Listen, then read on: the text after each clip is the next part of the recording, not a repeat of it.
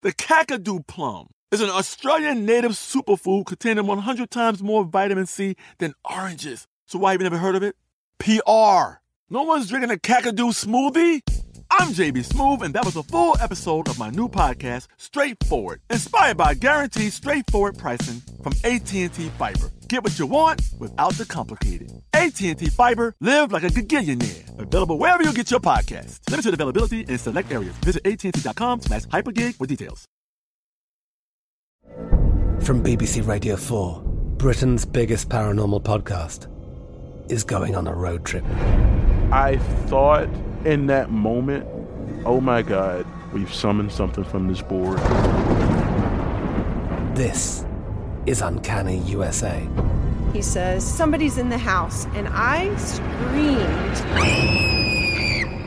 Listen to Uncanny USA wherever you get your BBC podcasts, if you dare.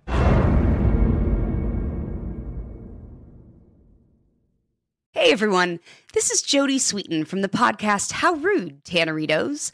I've been needing a quick getaway with my family, and the 2024 Hyundai Santa Fe is the perfect vehicle to take us there. It has standard third-row seating, so I'm able to pack my entire family, plus pets, in the car, while also having enough room for our camping essentials. Available H-Track all-wheel drive will get us through any dirt trails, and available dual wireless charging pads will ensure we never have to worry about getting stuck with a dead phone in the middle of nowhere.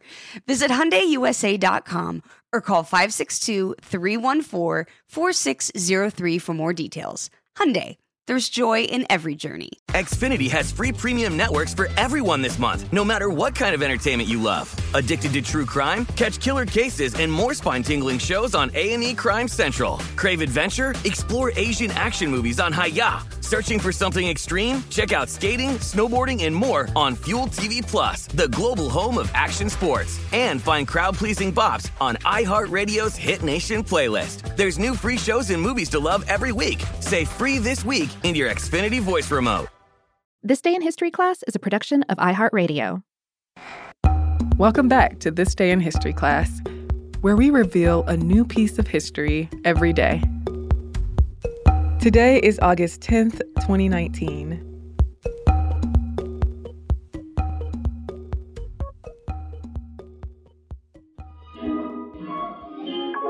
The day was August 10th, 1793. The French revolutionary government opened the Louvre as a public museum.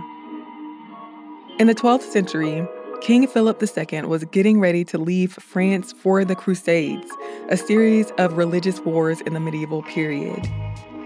The king decided to build a fortress to protect Paris. Extra protection was needed at a weak spot in the fortification, near the River Seine, so the Louvre was added. The castle had a moat and circular defensive towers. At this point, the Louvre was at the outer limits of the city. But over time, people moved near the fort and an urban district came to surround it. But by the early 1500s, King Francois I had declared that the capital would be his main residence, and he decided to have it rebuilt. Work began on the chateau during the reign of Francois I, when a small part of the present Louvre was constructed under architect Pierre Lescot. Construction continued into the reign of Henri II and Charles IX, and wings and freestanding buildings were added. Almost all the French monarchs that followed extended the Louvre and its grounds.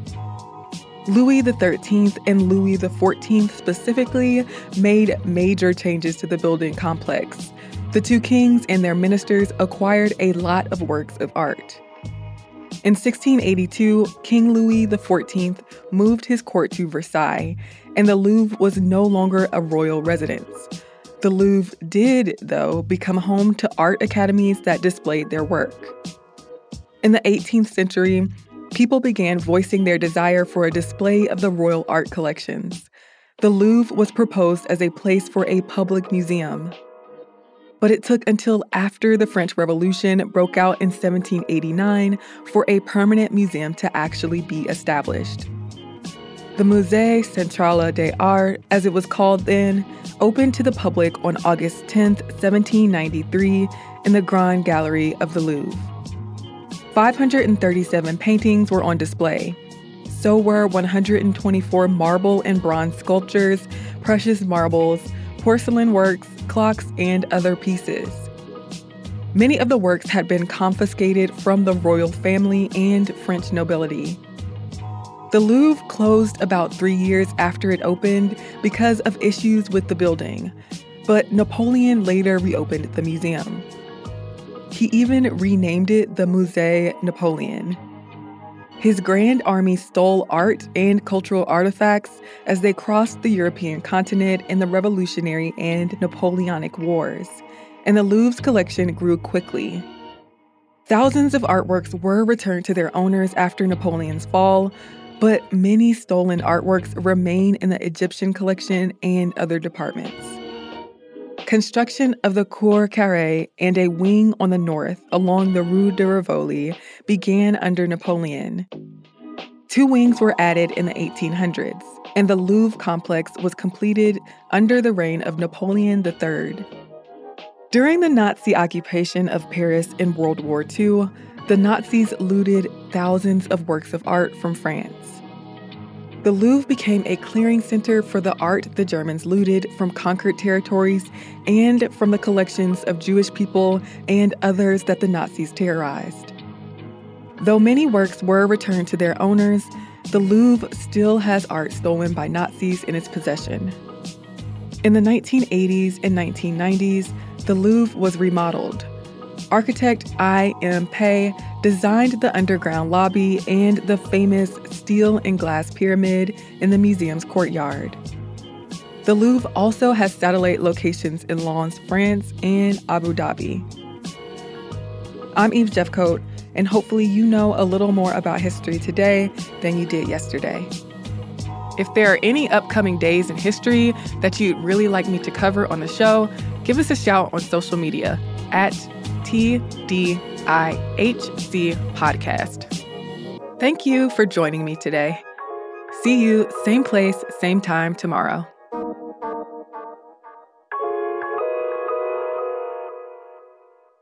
For more podcasts from iHeartRadio, visit the iHeartRadio app, Apple Podcasts, or wherever you listen to your favorite shows. From BBC Radio 4, Britain's biggest paranormal podcast is going on a road trip. I thought in that moment, oh my God, we've summoned something from this board.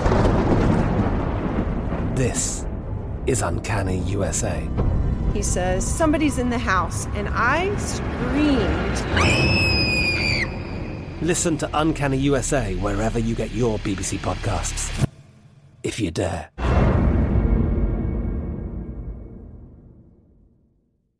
Xfinity has free premium networks for everyone this month, no matter what kind of entertainment you love. Addicted to true crime? Catch killer cases and more spine-tingling shows on A&E Crime Central. Crave adventure? Explore Asian action movies on Hayya. Searching for something extreme? Check out skating, snowboarding, and more on Fuel TV Plus, the global home of action sports. And find crowd-pleasing bops on iHeartRadio's Hit Nation playlist. There's new free shows and movies to love every week. Say free this week in your Xfinity voice remote.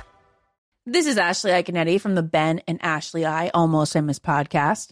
The state of Tennessee is one of the few places where the sounds are just as breathtaking as the sights. Whether that's live music at a historic music venue, the crack of an open fire at a campsite in the wilderness, or hearing kids laughing as they explore what's right around the bend, Tennessee just sounds perfect. Start planning your trip at tnvacation.com. Tennessee sounds perfect. Hey girlfriends, it's me, Carol Fisher, back with another season of the global #1 podcast, The Girlfriends. Last time, we investigated the murder of Gail Katz. This time, we're uncovering the identity of the woman who was buried in Gail's grave for a decade before she disappeared. Join me and the rest of the club as we tell her story. Listen to Season 2 of The Girlfriends, Our Lost Sister on the iHeartRadio app, Apple Podcasts, or wherever you get your podcasts.